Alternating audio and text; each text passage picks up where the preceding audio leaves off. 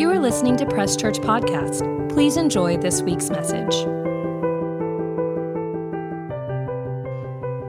Upside Down series is focused on contradicting and contrasting what the world is teaching us, what the world is screaming at us, and what Jesus has been speaking to us in the scriptures this whole time.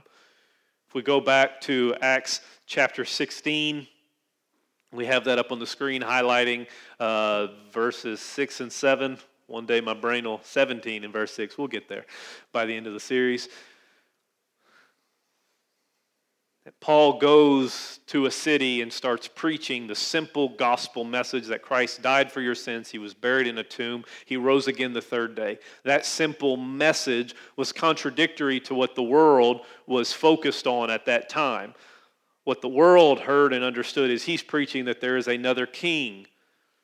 There's another savior. There's someone else who's trying to overthrow the Roman Empire.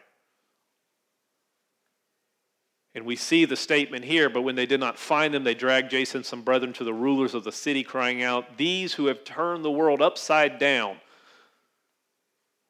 We read in this story that Paul did not come with swords and shields or machine guns. Paul and his team did not come with money and start trying to buy up the people. We see in this story they didn't show up and join a political party and try and get into office to change the rules of the city. They didn't do any of those things. What they did was they went to church and they went to certain people and Gentiles and they said and spoke a simple message that Christ died for your sins, was buried in a tomb, and rose again the third day. That the words of God are so powerful, the simple truth of the gospel are so powerful that it can turn a city and a world upside down. Without ever using swords and weapons, without ever using money, without ever using power, just the simple power of the Word of God can impact and change people's lives. So I want to look at those teachings over these next couple weeks. We have about 3 weeks left of this, and we're challenging each and every one of us with Romans chapter 12, verse 2, that you're not to be conformed to this world, to what the world is teaching us, to what the world is telling us. We're not to be conformed to that, but we are to be transformed by the renewing of our mind. So what we have to do is understand what the world is teaching us, understand that that is not correct, find out what the truth is, find out what Jesus is saying about us, and then we need to transform our mind and turn our mind upside down to this new truth that Jesus is preaching to us. The first week we talked about being a servant. Last week we talked about being a giver. This week we're talking about becoming a lover. That hopefully in these last 3 weeks you have been challenged in some way in your thinking, in the way that you walk and interact with people, and you interact with your family and at your job and different things. Because I'm going to tell you right now, being a servant is not easy. It's not a fun thing to do to serve others. I find that very easy when my flesh arises when our baby is crying right when we go to sleep and turn the lights off. And then she starts crying again at about 1, 2 a.m., and then 3, 4 a.m., and then 5, 6 a.m., and then eventually she wakes up happy at 7:30 a.m. on the dot. I find out it's very hard to become a servant and get up and serve my wife because I know she's tired and I need to go rock the baby. I find it very hard to be a servant and go take care of my screaming child, knowing that we've got church in the morning and we've been up late trying to get ready for church and we've got work and we've got things going on. And then to be a giver, to go in there and give of my time and to give up our resources and things to take care. This sermon is speaking to me before it ever speaks to you. The challenges of, I don't want to get up and do that, to, well, Lord, you've been teaching and showing me what I need to do. And today we're going to talk about I am a lover. That the world teaches this simple statement that you are to hate your enemies, or that you love the people that you agree with, or you love the people that are on your side, or you love your friends and family. But anyone who is opposed to you in any manner is instantly deemed your enemy, and instantly you are called to hate them. The world teaches humanity to hate your enemies. If someone has wronged you in any capacity, physically, emotionally, then you should hate them. You should attack them. You should destroy them. You should try to embarrass them. You were right, they were wrong, and everyone needs to know that.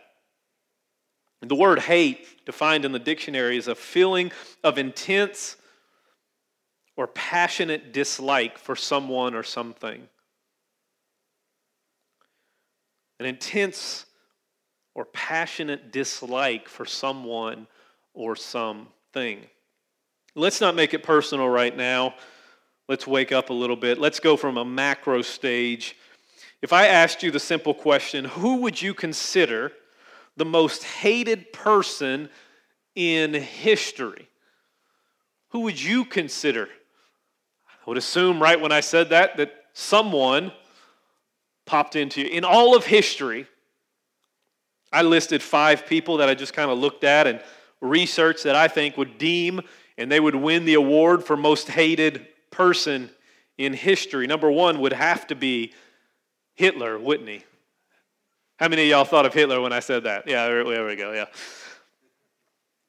It's believed that during his rise to power, his time of power, throughout all of World War II, 6.9 to 7.4 million Germans were killed during his reign of power. They believe about 6.9 million soldiers or people involved in the war were killed, and then the number bumps up to 7.4 when you just talk about people living in Germany that were killed from just living in a war zone. 7.4 million of his people. Now let's stack on top of this little thing called the Holocaust, where he killed over 17 million people. All because he didn't like them. I believe it was around 11-something million Jews that he killed, that he focused the Holocaust on. And then another 6-7 million were people with deformities, or old people, or people who he just didn't like. Another one that I thought might make the top 5 would be Osama bin Laden, September 11th. Anybody think of him in that one? Noah did. Okay, thanks. That he was enemy number 1 when September 11th happened. We had heard of him. There's stories of him. Now, compared to Hitler, from the things that I could see, at the most, he potentially killed around 3,000 to 4,000 people in various terrorist attacks during his time. Compared to what Hitler did, tiny numbers. But what he did to our nation brought him to the top of the list. The number 1 enemy ever in America. Here's another guy. You might not have heard of him. Maybe you have in your history books. You might have to go back to the history lessons. The Roman Emperor Nero. Nero was a pretty bad guy. A couple years into becoming emperor, he was very close with his mother and believed that she was going to help him as he was coming to rise to power, and listen to everything that she said. And then he started getting whispers that she was potentially trying to take over or killing him. So he just decided to kill his mother. Then he killed a couple of his wives. And then during his reign, they had the great fire of Rome. that burned all of Rome to the ground. And it's suspected that he started the fire himself. And he had all these crazy parties, did a lot of bad things. But when the great fire of Rome happened, he looked and said, these people are angry. I've got to find somebody to condemn for killing all of these Romans and burning it down, so I'll blame the Christians. And he started this intense persecution of Christians. It's believed that he would have these massive parties in his house and in his backyard, and how he would light up these parties is he would burn Christians at the stake and use them as torches during his party.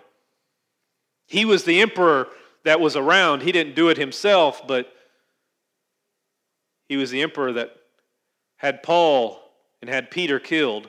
It's believed that Paul had his head chopped off. It was believed that Peter died on a cross, and he said, don't hang me like my Savior was hung, and they killed him upside down, hanging on a cross.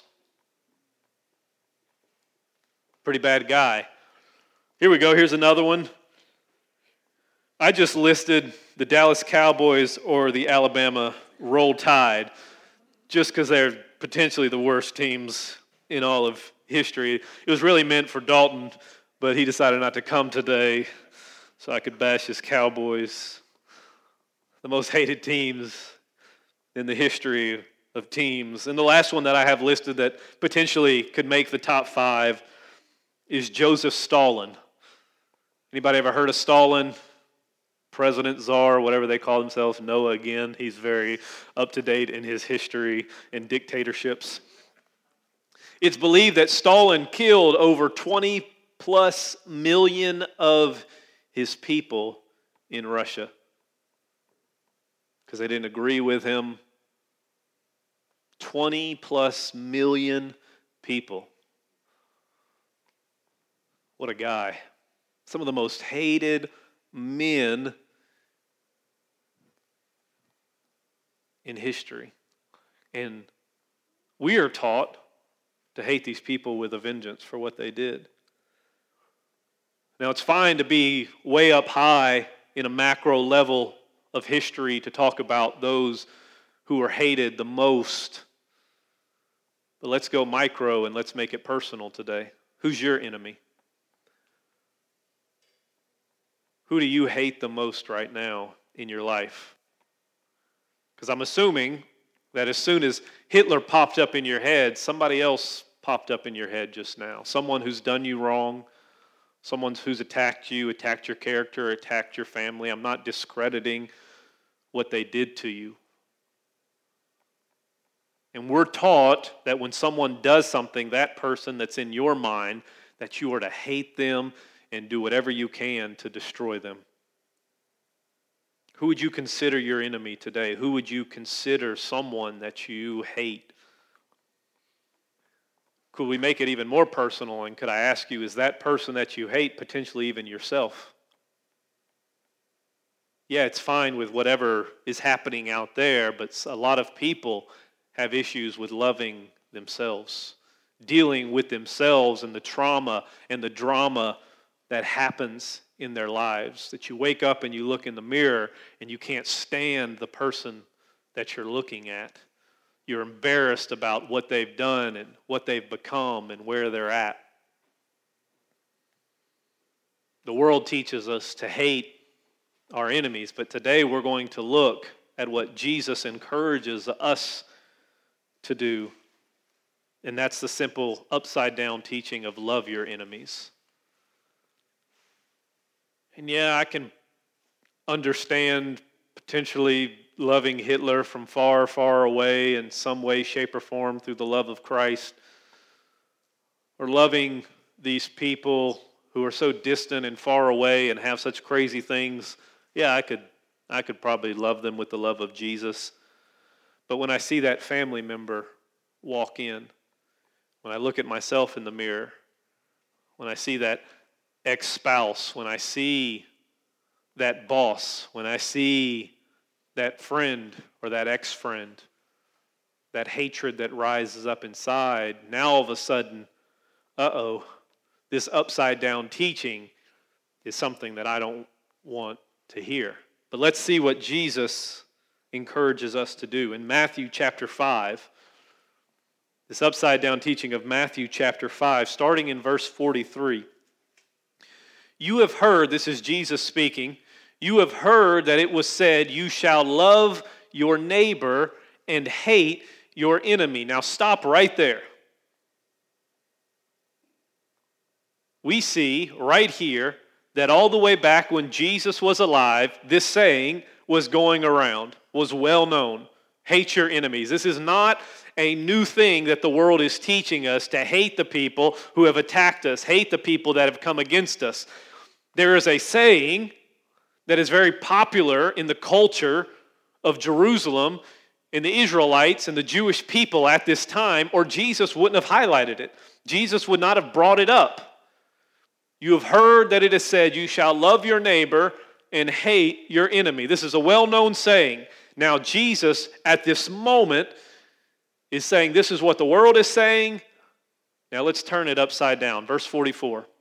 But I say to you, here's Jesus saying to the world, this is what the world says, this is what you're listening to, but this is what I'm saying to you today, love your enemies. Bless those who curse you. Do good to those who hate you, and pray for those who spitefully use you and persecute you. Verse 45, that you may be sons of your Father in heaven. For he makes his sun rise on the evil and on the good, and he sends rain on the just and on the unjust. Now what he's saying here is that when the sun rises, it's a good day. So bad people have good days.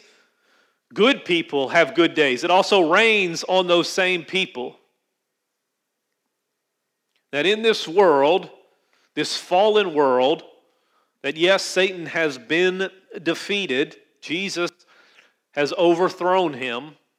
But not everybody walks in the freedom that Jesus has given us.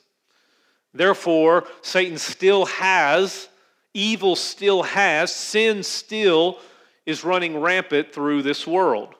We know that by simply watching the news. That there are people out in this world who do really bad things, that have a lot of money and a lot of power. There's a lot of really good people who are suffering and struggling and trying to get through life.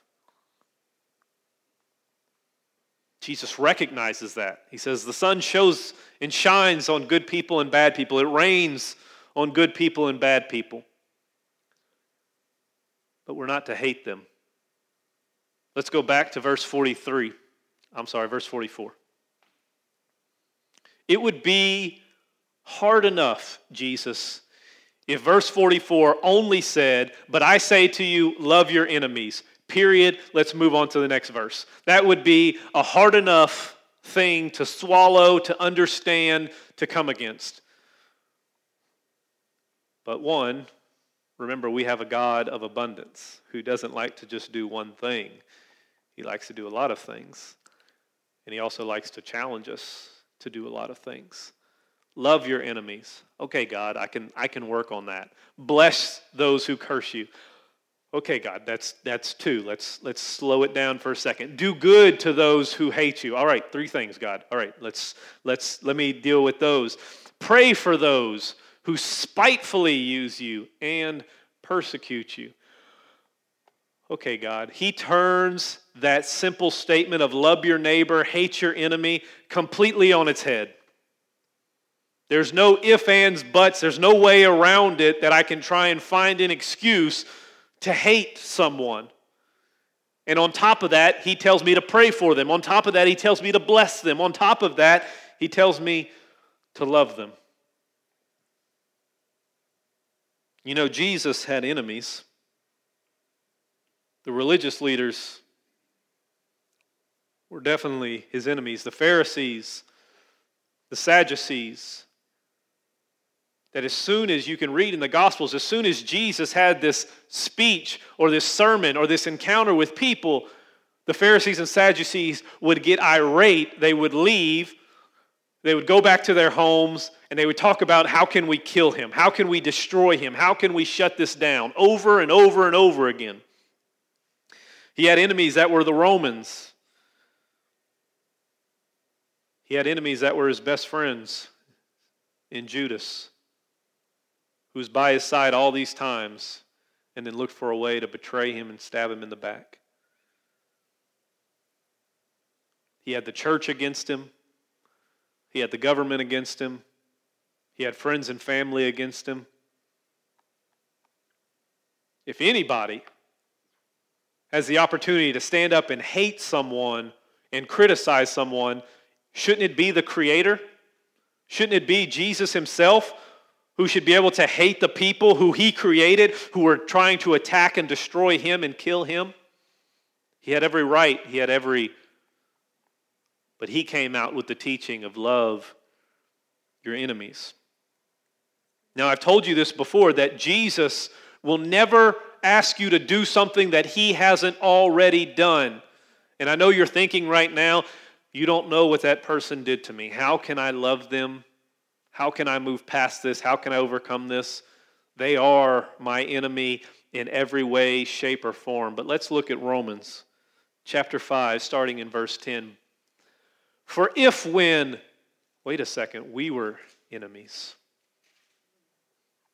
we were reconciled to God through his death of his Son, how much more, here's our abundant God again, having been reconciled, we shall be saved by his life. Verse 11.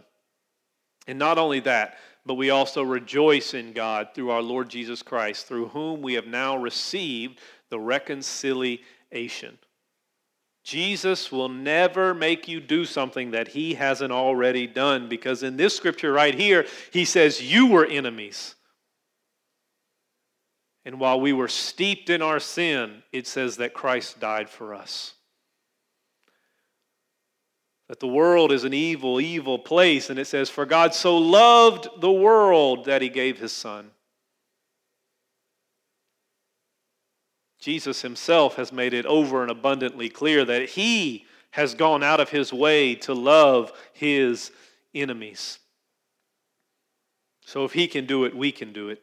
Because the same Spirit that rose Christ from the dead therefore dwells in us. So if his Spirit is inside of us and that Spirit loves his enemies, then therefore we too can also somehow love our enemies. How can I become a lover? As we finish up, how can I become a lover? Number one, forgive your enemies. Starts with forgiveness. How can you love your enemies if you don't start with the simple process of forgiving them? Look at Luke chapter 23. Luke chapter 23, starting in verse 32. There were also two other criminals led with him to be put to death. Verse 33. And when they had come to the place called Calvary, or Golgotha, where they crucified him and the criminals, one on the right hand and one on the other, the left hand. Verse 34. Then Jesus said, I hate you, Romans. I hate you, Pharisees and Sadducees. I hate you, thieves, that you think you're worthy enough to die with me. I hate you, disciples, for running away from me. I hate you, Judas, for loving money more than me. I hate you, Peter, for denying me. I hate you, God, for sending me. There had to be another way. I hate you, Adam and Eve, for eating that fruit. I hate you, devil, for thinking you were better than God and us having to cast you down with the angels. All of those things he would have been justified in saying. Father, forgive them, for they do not know what they do. And all of a sudden the Romans said, what? You're right, Jesus. Thank you so much for your forgiveness. They fell down and they worshiped him. They took him off the cross. They loved him. They bandaged his wounds. They said, you've changed our lives. We're no longer going to be the Roman Empire. We're going to let the Jews take over the world, and we're going to let your gospel message flourish. They started gambling, and they divided his garments and cast lots. Didn't even acknowledge what he said. Father, forgive them. You have to learn to forgive. I understand it's painful. I understand it was wrong. I'm not justifying what that person or people have done to you. But for your sanity, for your sake, and for your healing, now is the time to say, Father, I forgive them. Because ultimately, they didn't know what they were doing. They didn't know it was going to hurt me this bad. They didn't know it was going to do this or that. Father, forgive them. Number two, in order to become a lover, one, we've got to learn to forgive. Number two, we've got to learn to hate. We've got to learn on what we should be hating. Look at Proverbs chapter 6, starting in verse 16. These 6 things the Lord hates. Wait a second. So if the Lord hates, he experiences the emotion of hate. Us as humans also can experience the emotion as hate. We've just been directing that hate in the wrong way. That we're called to not hate our enemies, but to love them. But this says there are 6 things the Lord hates. Yes, even 7 are an abomination to him. Let's see what the Lord hates. Verse 17. He hates pride, a proud look. He hates a lying tongue. He hates lies. He hates murder, hands that shed innocent blood. What else does he hate? Verse 18. A heart that devises wicked plans. Feet that are swift in running to evil, running to sin. Verse 19. A false witness who speaks lies. He really hates liars. Let's get that down. He's not a fan of somebody lying. And look at this last one. And anyone who sows discord among the brethren. Whoa, we got to be careful. Got to be careful about how we talk about people in the church, how we talk about the church, how we talk about our brothers and sisters. Because it's so easy in the church to wrap up a gossiping tongue in a prayerful encounter. Listen, I need you to pray for sister so-and-so. You won't believe what she did. Well, what'd she do? Let me tell you what you need to pray for her about. Listen, we just need to keep brother so-and-so in our prayers. He's having this issue and this issue and this issue. That we make sure that we're not sowing discord among the brethren, because it doesn't make God too happy about that. We don't have it up on the screen, but I'm just going to read through it real quick. Romans chapter 12, verses 9. We're going to go 9 to 13. Starting in verse 9, it says, "Let love be without hypocrisy. Abhor what is evil, cling to what is good." The word abhor means hate. From what I can see, abhor is the strongest word in the English language that talks about hate. If you want to talk about hating, abhorring is the very top, the most that you can hate something. The strongest word that you can use for hate is abhor. And in this scripture right here, it says what you're supposed to hate, what you're supposed to hate the most out of everything in your being is evil. Let love be without hypocrisy. Abhor what is evil. Cling to what is good. Verse 10, be kindly affectionate to one another with brotherly love. All of a sudden, it's talking about loving people. In honor, giving preference to one another, not lagging in diligence, fervent in spirit, serving the Lord, rejoicing in hope, patient in tribulation, continuing steadfastly in prayer, distributing to the needs of the saints, given to hospitality. You've got to learn what to hate. That if God hates, then it's okay that we hate, but we have to direct that hate toward the same things that He hates, and that's evil, not people. We've got to learn to forgive. We've got to learn what to hate. And lastly, in order to become a lover, we need to learn to bless our enemies. You can come up. Bless our enemies. We're going to keep reading in Romans chapter 9, verses 14. It says, bless those who persecute you. Bless and do not curse. Verse 15, rejoice with those who rejoice. Weep with those who weep. Be of the same mind toward one another. Do not set your mind on high things, but associate with the humble. Do not be wise in your own opinion. Verse 17, repay no evil for evil. Have regard for good things in the sight of all men. 18, if it is possible, as much as depends on you. If it is possible, and as much as it depends on you, listen to this verse. Live peaceably with all men. If it's possible, live peaceably. And it's up to you. It's up to you and your choices that you're making today. If it's possible, live peaceably. Yes, we're not going to get along with everybody. We're not going to agree with everybody. But we can't hate people. It's not scripturally correct. And if you're a Christian, it's time to turn that thinking upside down. Verse 19, beloved, do not avenge yourself, but rather give place to wrath. For it is written, vengeance is mine, I will repay, thus saith the Lord. Verse 20, therefore, if your enemy is hungry, kill him. No, it says feed him. If he's thirsty, give him a drink full of poison. No, just give him a drink.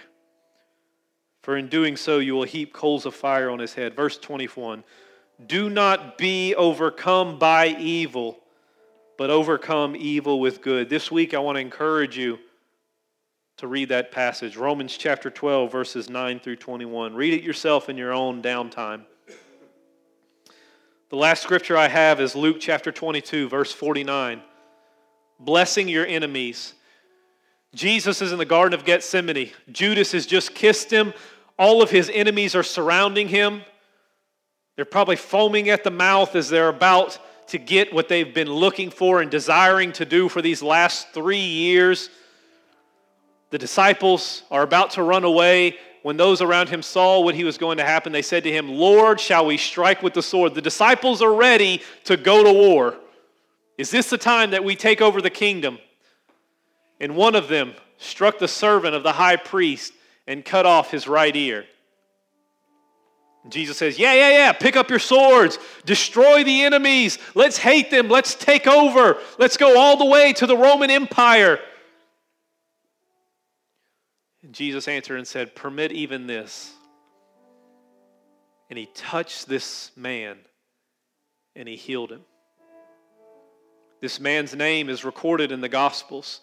There are a lot of people that Jesus interacted with in the Gospels that do not have a name, that are not even mentioned by name, but this servant who is coming to who knows do what to Jesus, ultimately kill him, is named Malchus, Malchus. And he is referenced in the Gospels, and this story is referenced that Jesus blessed his enemies. The men who are about to hit him, spit on him, pull out his beard, place a crown of thorns on him, whip him, release Barabbas, crucify him, put nails in his hands and in his feet. Jesus takes time to pick up this ear, this bloody pulp, as this man is, who knows, dead possibly, struggling to breathe, in pain, blows off the ear, shakes off the dirt, puts it back on. And as soon as he puts it back on, he offers himself up. And after they've beat him and tortured him, who knows if Malchus is one who punches Jesus, who pulls the beard out, who pulls his hair out. Who knows if Malchus then goes into a full rage. We see Jesus at the cross saying, Father, forgive them. They don't even know what he's done. Now is the time to become a lover. In this earth where there's so much hate, in this world, now is the time for the servants of Jesus to stand up and declare that I am a lover. But it starts with asking the question of who do you hate? We've got to work with that first. We've got to resolve that first. We've got to work with who you haven't forgiven yet. Today is the day to forgive them. Pray for them. So when you see them in the future in your walk of life, you can pray a blessing over them. You can bless them and help them. Think about this. If Jesus has called us and challenged us to love our enemies, then how much more are we supposed to love and take care of people in our everyday walk? If God says the very top of it is your enemies and you're to love them, then what about people that rub us the wrong way? What about friends and family who aren't always kind? People who aren't even our enemies. How much more are we supposed to love and take care of them? And now begins the journey of becoming a lover. The forgiveness has started right here. The seeds have been planted inside of your heart. The roots of bitterness and hatred have been loosened up and in some of y'all's lives been pulled out. But I'm telling you right now, you're going to have to say, I forgive that person again. Tomorrow morning, you're going to have to look in the mirror and say, I forgive you. I forgive myself again. As you go on this journey to becoming a lover, it starts with forgiveness. It starts with hating what God hates, knowing what he doesn't hate. God doesn't hate people. God loves all people. And blessing those people who come against you.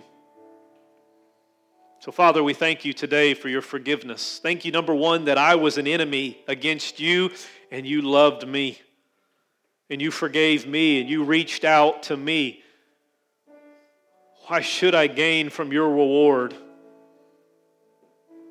But this I know with all my heart, your wounds, they paid my ransom. I just thank you for that. I thank you for forgiving me of my sins, of my failures, of my shortcomings, of my embarrassing things. And that you've loved me. And if you've done that for me, then I too can go out there and I can forgive people who have attacked me and attacked my family. Come against. I can forgive them and I can love them and I can pray for them and I can bless them, Father. Help us today.